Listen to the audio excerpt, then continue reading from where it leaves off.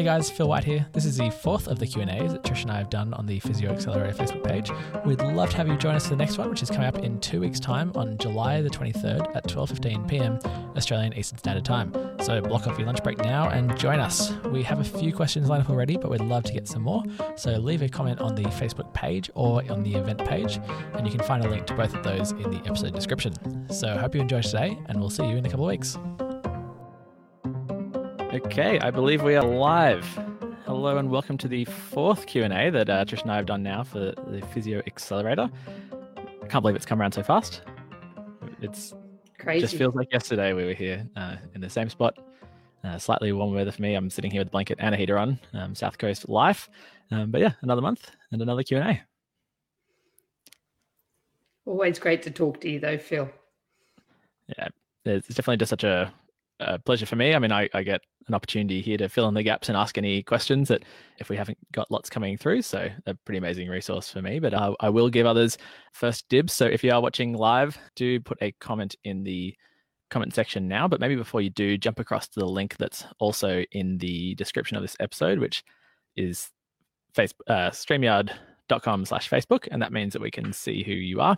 And we'd love to see who you are and who is listening. So if you haven't done that, then let us know who you are and where you're listening from, and we'd love to get a question. We have a few lined up already, but we'd love to get some live as well. I know that Trish always gets a kick out of it. Yeah.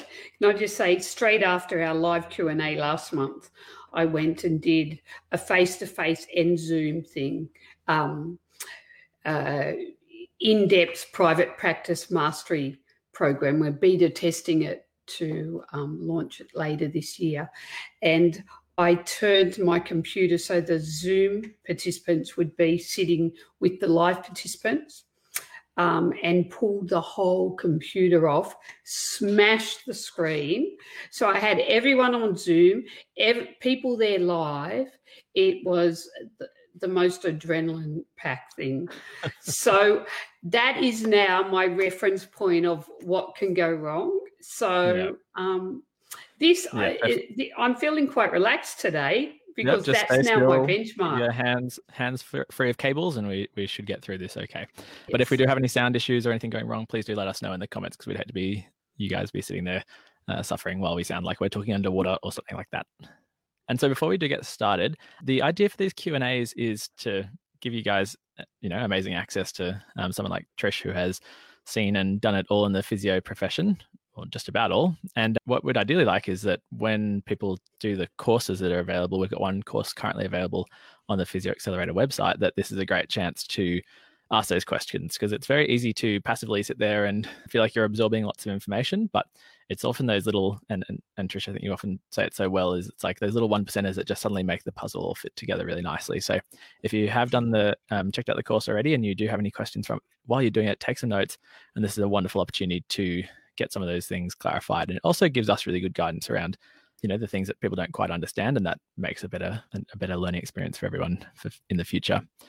Chance to, if you have listened to some of the podcasts, we've got, I think, 16 episodes of Trish and her monologue style episodes, where she just gives these great insights about career and clinical insights. But there's also a couple of the Q&As up there as well. So 19 episodes up there, where I'm sure if you listen to those, there's plenty of little bits and pieces that would be worth asking about. So if you haven't already, head across to the physioaccelerator.com/podcast, and you can find the podcast there and give it a listen. We've just hit over 500 listens, which is very exciting. So yeah, it's been great to see that start, and we'd love to have some more listeners and comments. So before we do get started, do you want to we've got 16 episodes up there. So I think the last one was about work cover and how to navigate working with work cover patients, which I know can be really tricky for a lot of people. But do you want to give maybe a private, a little, like a hint of what's coming up in some of the episodes that you've recorded since then? I went through, really, I felt importantly, the ground supporting kind of knowledge when you start in private practice. But once I got through that, and I've got lots more, I've got this huge flow chart of, if you have a look, that's just my flow chart of just things in private practice or things to support a physio's career or insights that hopefully make their journey smoother than mine. So there's still lots to come. But the last few that I've recorded, I really wanted to just sit down almost like a caring physio who actually cares about you to give you some insights about how to get life-work balance and perhaps to get the best out of work and out of, education, but while looking after yourself. And I think that's incredibly important because I have an incredibly supportive husband, but I think in the first 10 years of my career, I probably spent 3/4 of weekends doing continuing education. And if I could talk to my younger self, I would have said, between intense learning situations, give yourself time to reflect on it, to summarize it, put down the questions and see if you can ask those type of questions to somebody who's been around for longer. And also give yourself a breather, because work is so intense. And when you also do courses on the weekend, that's intense. There has to be some downtime. Yeah, I love it. And I think it's almost like you are filling that gap that is there in the private practice space, where it's just so variable about the kind of mentoring that you can get. And there are some wonderful mentors out there who put in so much effort and so much of their life. And when you're talking about getting that work-life balance, taking on new grads is a whole nother, if you do it right, is going to be a whole lot more work as well. And so I think you're doing a wonderful job in giving those little lessons and that bit of guidance that is not inherently inbuilt in the new grad experience at a lot of practices. So if you have got some friends who are also working in physio and they've been talking to you about how they're having a really tough time, starting out or in a new job or transitioning between different parts of physio. I know one of my friends has just switched from rehab because she was just not really enjoying her rehab hospital experience, and now she's going hand therapy. And it's a challenging time at the beginning of your career, and I imagine throughout your whole career, just trying to find what is your little slice of this career that you're really going to love. So I think from listening to the podcast so far, there's so many good bits of advice that really make you think. So, and could I say that areas that I've grown to really love, I felt overwhelmed, undercooked, and out of my depth for quite a long while. I didn't get into a job and think first day, wow, I've got this covered.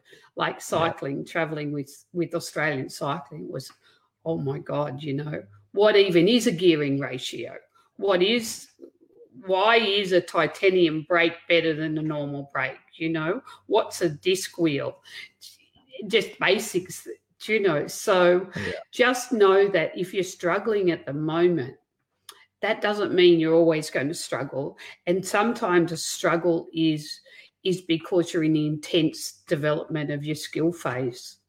Just sometimes need someone to pat you on the back and say, take a breath, consolidate, go again. You feel like you need to know it all at the beginning. So that's definitely absolutely. Some comforting advice. And Meredith Schwick has clicked the StreamYard link and commented here saying good advice, Trish. And 100% spot on. So Meredith and I went to uni together. Oh, fantastic. I went to Meredith's 21st birthday party. It was a great party. Still remember it. Oh, well, there you go, Meredith. And if you do have any more, you're clearly a very experienced physio as well. So if you do have any more comments and or things to add about Trish, then do put them on the comments there. I'd love to get that interaction. Just sandwich any negative. I just need a positive either side. Okay. Yeah, I can filter that. I'm sure she's got some. Okay. And here she is saying it was a good 21st. Love it. I think Marin's question is a really quite relevant to that brief discussion we've just had here. So I'll just say she's got 2 comments here. So this one, which I think is really relevant, is just saying there is so much research available for us now. It can be quite overwhelming to know what resources to go to and how to find time to try and stay up to date. Trish, how do you structure your life and what resources do you use to be able to learn so much while running a business, teaching, and having a family? I don't know how you've done it.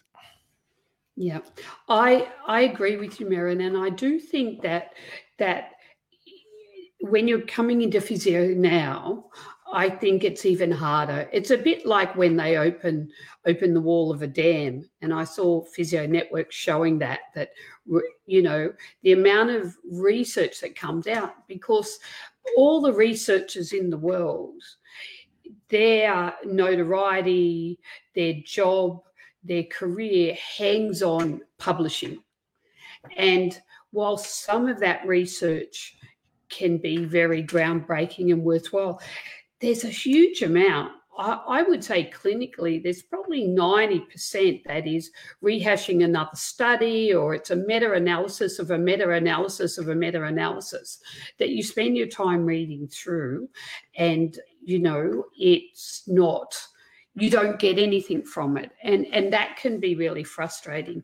So one of the things that I have done, Merrin, is I'm a member of Sports Medicine Australia and the APA, and through that I have access to certain journals, and I really like BJSM, the British Journal of Sports Medicine, and the Journal of JOSP, Journal of Sports Physiotherapy.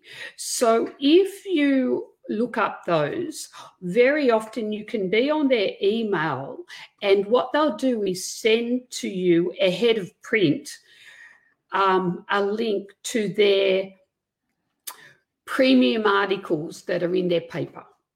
Do you know that the key ones that they think are the cream of the crop? Excuse me. And then I will look at those abstracts, and if I think, wow, that's actually something really interesting or new, then I can search that. And so I think if you find journals that you like the knowledge you're getting from them, and link in via social media or get onto their emailing website, that can make a huge difference. Because I've been on a lot of emails to a lot of journals, and then over time I've thought, you know what,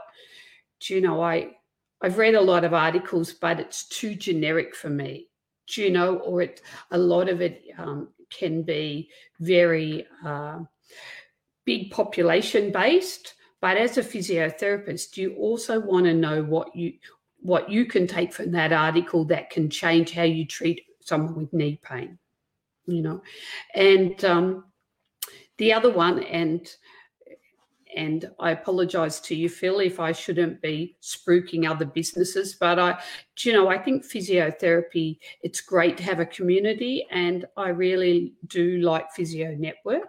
I think that's run by Tim. Yeah, 100%. I subscribe to Physio Network. Again, a lot of it.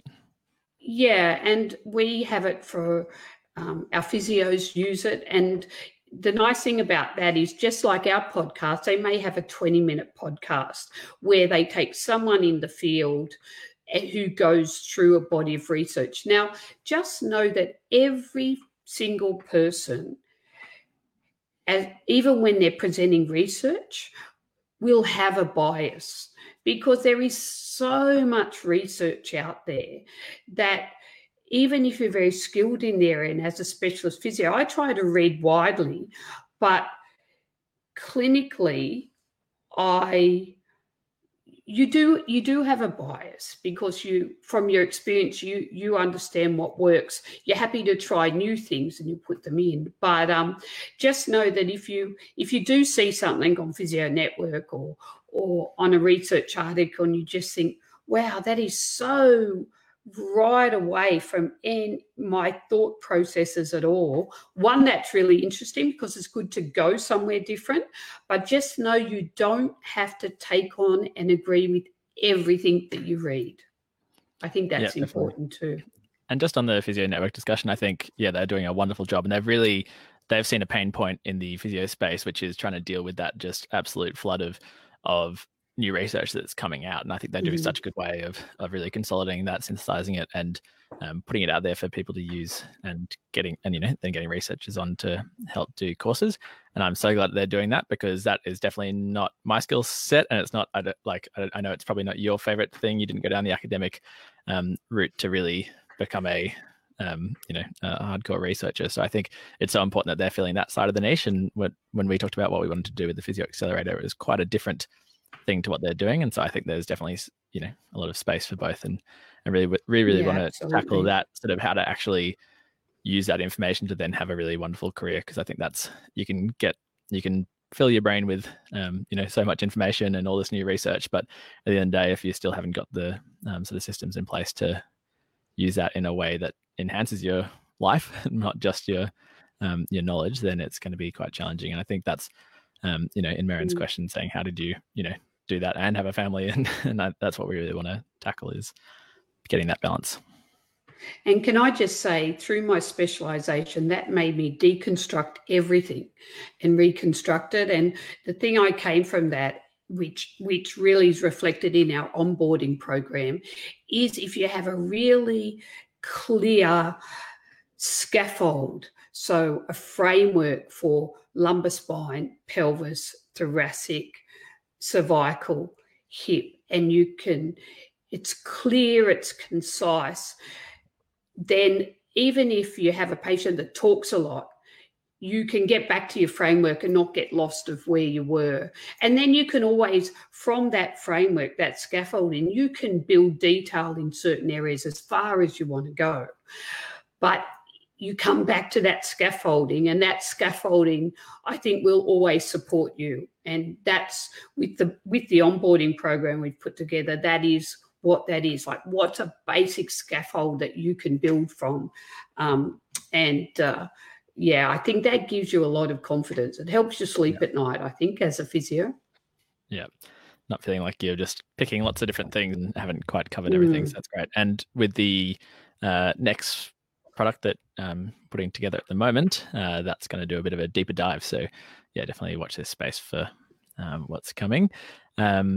So before we jump on, if you are watching live, I can see that there's a few more people here who haven't commented and haven't said hello. So if you are watching, say hello and where you're watching from, and do get a question in, because we would love to chat with you. And I think Marin's got another really good question there. And so I'll put it in the comments here so you can read, but saying, and this was on an earlier one. So, hi Trish, thanks for establishing this platform and being so willing to share your knowledge. I heard a small presentation on functional stability and dynamic slings at a course many years ago by a colleague of yours, and it was a pivotal moment in my physio world. I realized that I had to know this stuff. I went on to do your lumbar spine and pelvis and hip courses, and I'm so grateful to have this platform to ask some questions to help me flesh out how to apply it all. And then it says... I remember Marin, she was so enthusiastic. Yeah. I remember her energy. Yeah, definitely. And then she said, I feel a weakness of mine is knowing when to progress through the grades of exercises in tendon management. I get good results with advice and isometrics to settle them down initially. But my question is, what subjective and objective science can I use to guide my decision-making in upgrading from isometrics and through the grades to full function? Patients are always keen to upgrade when in less pain, but there is a greater risk of flare-up/setbacks when dealing with tendons as part of a lumbar, pelvic, or hip problem. Thank you again. Great question. Yeah, and I spent years trying to work that out, because I feel that many programs are really good at stage one, those isometrics, or they're really good at high performance, hypertrophy. But a lot of people get lost in the middle. So what I have put together, and we talk about it on the onboarding for the lumbar spine and pelvis, and also, the 2-day courses go into it. But I have a graded system from grade 1 function through to grade 5. And there's a lot of research that underpins it, and not just our research, but a huge body of research. And it's hard to explain it in 1 minute, but I'm going to attempt to. So grade 1 is usually isometric, and I call them virtual exercises. So generally that they can do these exercises isometrically holding a contraction while they're still in pain, and it either eases their pain or doesn't provoke more symptoms. So once they can cope with that and build up their endurance, being able to do that with a tendon 30, some tendon 45 seconds, other if you're looking at lumbopelvic, we usually go for 20, 30 seconds. Then I like to bring them up into a functional position, but not challenging their balance, because bringing them up against gravity and functional is a bigger challenge. So you don't want to challenge their balance yet. So what I then do is look at either side to side movements or almost a lunge forward back, but keep it in a range. So, and slow and controlled, not challenging their balance, and build up their endurance. And you can use a little bit of extra weight, or a rigid band or cable row. But just one of the things I would say is, first, if you're going to come up to function, no gravity is a load. So don't load them up too much too early. So when you work through that phase, and you can gradually work through more range, so slow inner range and then slow medium range, grade 3 is when I will then progress to challenging function and challenging balance and function. And one of those big things is being able to control yourself on one leg, and know that when you go from 2 legs to 1 leg, you're doubling the load. So very often we'll go with 60-40 or 70-30. And once they're able to function and move through inner and mid range on one leg, we add in thoracic rotation, really functionally pivotal to being able to run, jump, lift, bend. Grade 4 is when we go increase speed and go into outer range, and put in, from grade 3, you work on the movement pattern. You don't think about the muscle as much, and you move into the movement patterns they need. Grade 4, you make it automatic, higher speed, movement patterns they need, and overlay it with cognitive challenges, upper and lower body, doing it when they're fatigued. That's when people tend to injure. Getting them to do it in groups so that it's more an automatic thing, because by now it needs to be automatic. And finally, grade 5 is overload. So exercises that are harder than they need to do through range, using all your dynamic slings, challenging your balance, and know that really from grade 3, you're starting to hypertrophy. I think grade 1 and 2 really tend to work on motor firing patterns and activating the muscle. I think from grade 3, you really start hypertrophying. So hopefully that gives a couple of guidelines. But if you're interested in that, I find patients love it when I say, wow, you're doing so well. We're going to drop 2 of those grade 2 exercises and give you a grade 3 exercise. And now you're not on any grade 1 because you've progressed. So they get an idea of where they're going. So we talk a bit about onboarding, but in the program we're developing at the moment, the Private Practice Mastery Program, in the lumbar spine and pelvis and the hip, we talk about that a lot. Yeah, I think having a plan in place where people can see where they, that they're starting at one place and getting to another is so important. That question was specifically about tendon management, so tendinopathy. I guess that's often a bit different when it than I guess your typical lumbar spine management. So are there any tweaks you'd make to that for tendon specific management, or follow the same sort of principles? I follow the similar principles, except loading for tendon is really important. So with grade 1, for me, the legends of tendon research are Jill Cook, Craig Pert, and Ebony Rio.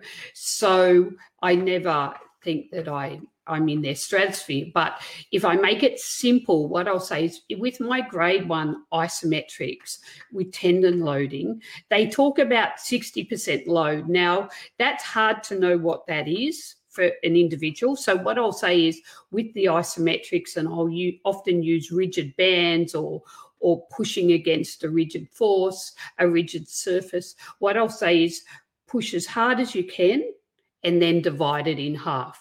So you're probably around 50, 60%, and then building up those isometrics to, you know, Jill Cook said to me once, with glute tendons in their program, they found they didn't have to go over 30 seconds.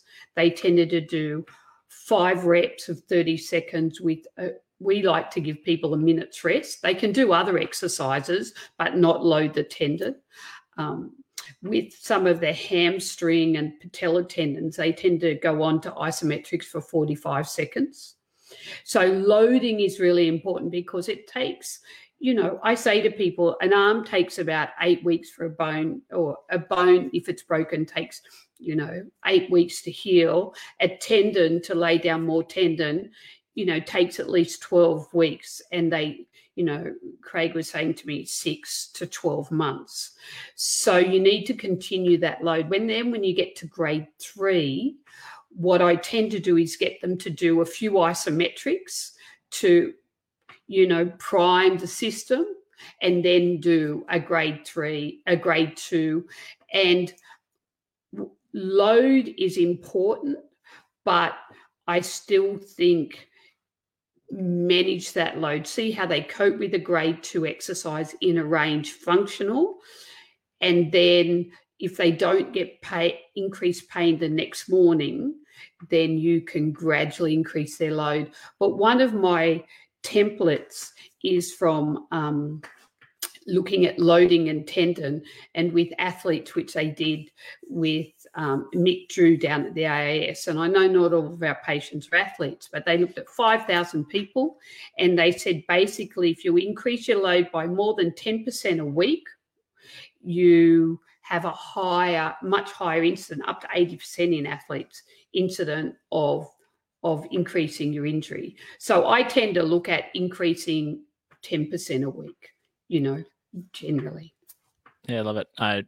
With the gym that I have my clinic in, it's I see very few acute injuries because everyone is pretty good with their training, but the tendinopathy is just the most common thing I see, particularly forearms. But I think kind of just also getting people on board that flare-ups are okay and expected, because it's so hard to work within the buffer that is going to remodel the tendon, and to do that consistently over a long period of time, particularly with if you're trying to do activities that, you know, bring you some joy in your life more than just isometrics. So I think kind of getting that really clear at the beginning that flare-ups are okay and they're going to happen, and it's a learning process where you get feedback and use that feedback. It's because I feel like if we don't get that, then people think, oh, exercise is bad, can't do anything, this hurts, and then that just sends you so far backwards. So that'd be my little 2 cents. Yeah, and with the podcast, I talk about that, you know, the first exercises you give them will be their flare-up strategy, and you call it that through a rehab process, if you never have a flare-up, you're probably doing a lot of sitting on the lounge doing nothing. Like, it's part of the path of the course. And the second thing is a pacing program. So I say with the pacing program, we're going to start listening to your body and listen to what it says to you, and then build up from there. And I'll often say when someone comes in and says, oh, I did too much in the gym and I feel like I'm back to square one, and I say, fantastic, tick off the flare-up. Did you do the flare-up protocol? Yeah, it's just getting better. Great. And I say, it's not you back to square one. It's just, you know, it's learning how much is enough.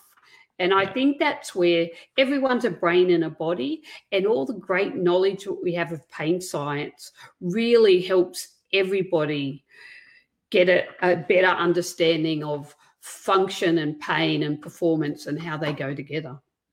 Definitely.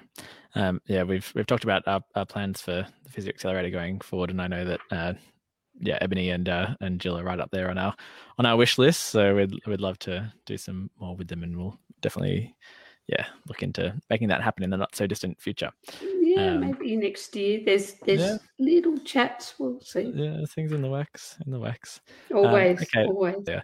And so they've said, how do you find the best job / clinic fit given her education skills and background, or should she consider going it alone and setting up her own clinic again? So this is coming from someone who is really quite experienced already, you know, has got a career that's humming, but then how do you go about setting up somewhere new? And that's something you are very experienced in. So what do you think, Trish? You're living my life a few years ago. And I remember, I had a practice here. I was with Australian hockey teams. I'd done my MNIPS Masters, and we decided to lease out the practice and go and live in Switzerland because my husband's family were there and his dad was unwell and he'd been so supportive. And I remember getting on that plane and thinking, this is the end of my career. Nobody knows me from a bar of soap in Switzerland. And when I do come back to Australia, if and when, everyone will have forgotten me. Do you know, it was just, this is the end. But what happened is you go there, you have your skills and your knowledge. And I know you've run a practice before and you're a very skilled physio. And while you think no one knows you and doesn't notice that, that is part of who you are. And that will absolutely shine through. And you don't even know what great opportunities. My whole working with Australian cycling only came because I went to Switzerland. I then worked in a practice, and because I'd done a lot of orthopedic manipulative therapy and I'd done a lot of teaching, I got asked to help teach, and then I went on and helped run courses down in Crete and had incredible experiences that I wouldn't have had if I stayed in my comfort zone in Australia. So people are just going to see that you are a shining star, and truly having someone as skilled as you in Australia, emigrating at this point in time, it won't be how do I find a job? It will be which of these great opportunities do I take? So don't try to set up your own practice. There are some incredible practices up in Brisbane, and you've got us as a contact. We can give you names. And what I would say, which works really well for my practice, is if someone's going to come into my practice, I say, look, we'd love you to come and spend half a day at the practice, see how it works. Maybe treat one of the receptionists or one of the physios, stay for lunch, have a chat with people. And in a half a day, you will be able to feel if the culture of that practice is a good fit for you. So I would not worry at all. I think you're going to have the best time. I've been there. I've been so scared. And really, I don't know where my career would have gone without stepping outside of my comfort zone quite often. So I really look forward to following your journey. I think it's going to be great. I think, seeing your mindset back, like having listened to some of your podcasts and talked to you about this before, it's that ability to see the opportunity in the obstacle.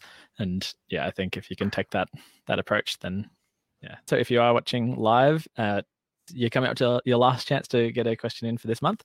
But you do have a few more minutes, so pop it in there. This is another nice and relevant one for you as a vertically challenged person, Trish. And that I'm is tall on the inside, Phil. And that is, how much you perceived as a physically smaller person / physio, which I've definitely heard from plenty of the people I studied with as well. That was a real stress of theirs. Over the years, you can learn a lot of techniques, but I have constantly evolved the techniques that I use so they're user-friendly for my body. And if anyone's done my 2-day courses, and you'll see it on the onboarding, and when we have our private practice mastery, I'm not very big. And you will see the techniques I use. I use a lot of positioning the patient and use contract relax in a 3-dimensional position to get the person to do a lot of the work for you. But there is no point as a small person trying to do really heavy techniques, because that will damage you and it will make you look weak. Whereas it's really interesting if you think about how you're going to do that technique and how can I do it so that that I am in the stronger position, or the patient's doing a bit of the work, or the position is helping you, it can make you seem very strong and capable without actually having to put in the effort. And there's one story I'll share with you, and I got, when I was with Cycling Australia for the Commonwealth Games, I got selected to be the head physio for all of it. And so I was looking after track cyclists. And if you haven't met a track cyclist, they're 120, 130 kilos. Like one leg, one thigh is bigger than my waist. And they introduced me, and a very famous, I won't say his name, but he's one of the most famous Australian track cyclists, turned to one of the others and he said, what does this little physio think she can help us with? Do you know? And so I had treated big athletes. So when I saw him, do you know, he was tight through his lumbar spine and to his hips, and he had restricted hip flexion. So he walked out thinking, man, I'd never felt as strong a treatment as that, because I used his own body weight. And if you ever do any of my courses, you'll see that these techniques can be really powerful, but you're getting them into the right position and getting them to have to work. And it only took one treatment to silence him, and he then became a great fan. So it's being smart with it. And I would say if you've had your own business and you are a skilled therapist, you've experienced that works for you. And it's not that when you come to Australia, all of us are 6 foot tall and muscly. There's plenty of small women. I have them in my practice, and I just had a chat to one who works with me, and I said, you've got to use tools. You've got to use, positions, use the patients themselves to help you. Yeah. And maybe when you are touring around different places to work, just make sure they do have an adjustable table, because it blows my mind. I was a massage therapist for 8 years while I was studying sports science and postgrad physio, and like in massage diploma, like all you learn is how to just transfer your body weight and basically lean on people for an hour without hurting yourself. And yeah, when it came to physio education, it was just not really as I guess strongly suggested just how much you do. You just use the table, like get it into those positions. And you're a very experienced person. I'm sure you're all over that, but that's just been my observation coming from that other background of being entirely hands-on. But yeah, and also, your knowledge and your skills and all the other aspects of physio, like that will just shine through as well if you use those. And if can I put one more thing into? I make sure you work in a practice where exercise is incredibly important, because in a lot of our sessions, we're not doing a half hour of manual therapy. We'll do exercises, education, and do a bit of hands-on. And so that's crucially important, that exercise is seen as important, because I think anybody who's doing back-to-back just manual therapy sessions every 15 or 20 minutes, I think you could be 6 foot tall and still that not be good for your body over time. Yeah. Or for the patient, really. Yeah, not ideal. So just before we do finish up, just if you haven't already checked out the Physio Accelerator website, there is some free resources that you can get your hands on, which is around a little guide for working private practice and what you might do with your patients as a new patient.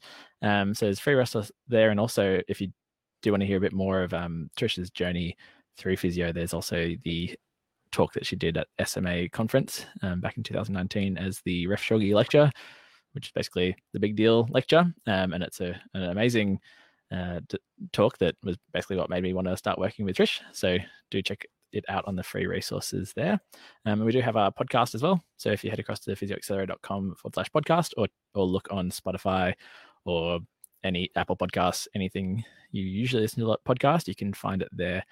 And yeah, I've just been loving listening to it. So everyone else should get on board as well.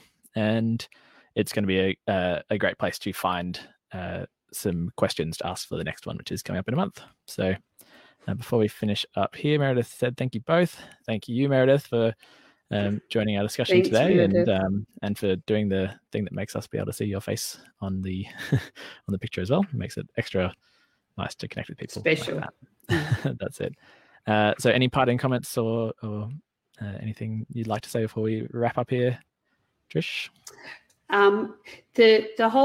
This concept of being live and interacting with people on this platform, Phil, I have to thank you, because we wouldn't be here without you. But I do feel it's really important to be able to create a network and be able to talk to people.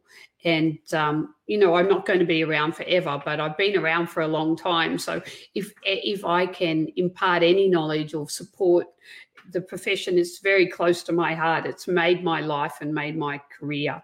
So it's great to be here. And also with the podcast, it was very nerve-wracking. Again, Phil, you talked me into doing podcasts, and it was a very different medium. I suggested you try one, and then suddenly you'd recorded 20 of them. So, I feel like it was in there just waiting to come out. So if you do find it worthwhile, Simon sent a lovely email saying you found it worthwhile, and it just made my week, because I thought, oh my goodness, I'm actually doing something right, So I'm a feedback junkie too, so please connect. Always love hearing from you. Love it. Meredith had just said, didn't realize you could see my face. That's what happened when you go to StreamYard.com/Facebook so we can see who's commenting. So you did that to yourself, Meredith, and thank you for thank you for that. Thank you. We love seeing you, Meredith. Yeah, and Maren said, thank you guys, loving the podcast. Hear you both next month. Thank you, Maren. Well, it's been an absolute pleasure to chat to you today, Maren. Trish, and we'll be back same time, same place in a month. See you then. Fantastic. Thank you for your time, Phil, and for everybody there. And if you're listening to this on the podcast, please join us live in a month's time. It would be lovely to actually have that real person connection. Love it. See you then. Thanks, Bye. Phil. Thanks for listening, guys. Hope you got something out of today. If you do have any questions that came up during that episode, or about any other podcast episode, or just something that's happening in your own physio career, make sure you ask Trish a question. It's such a good opportunity.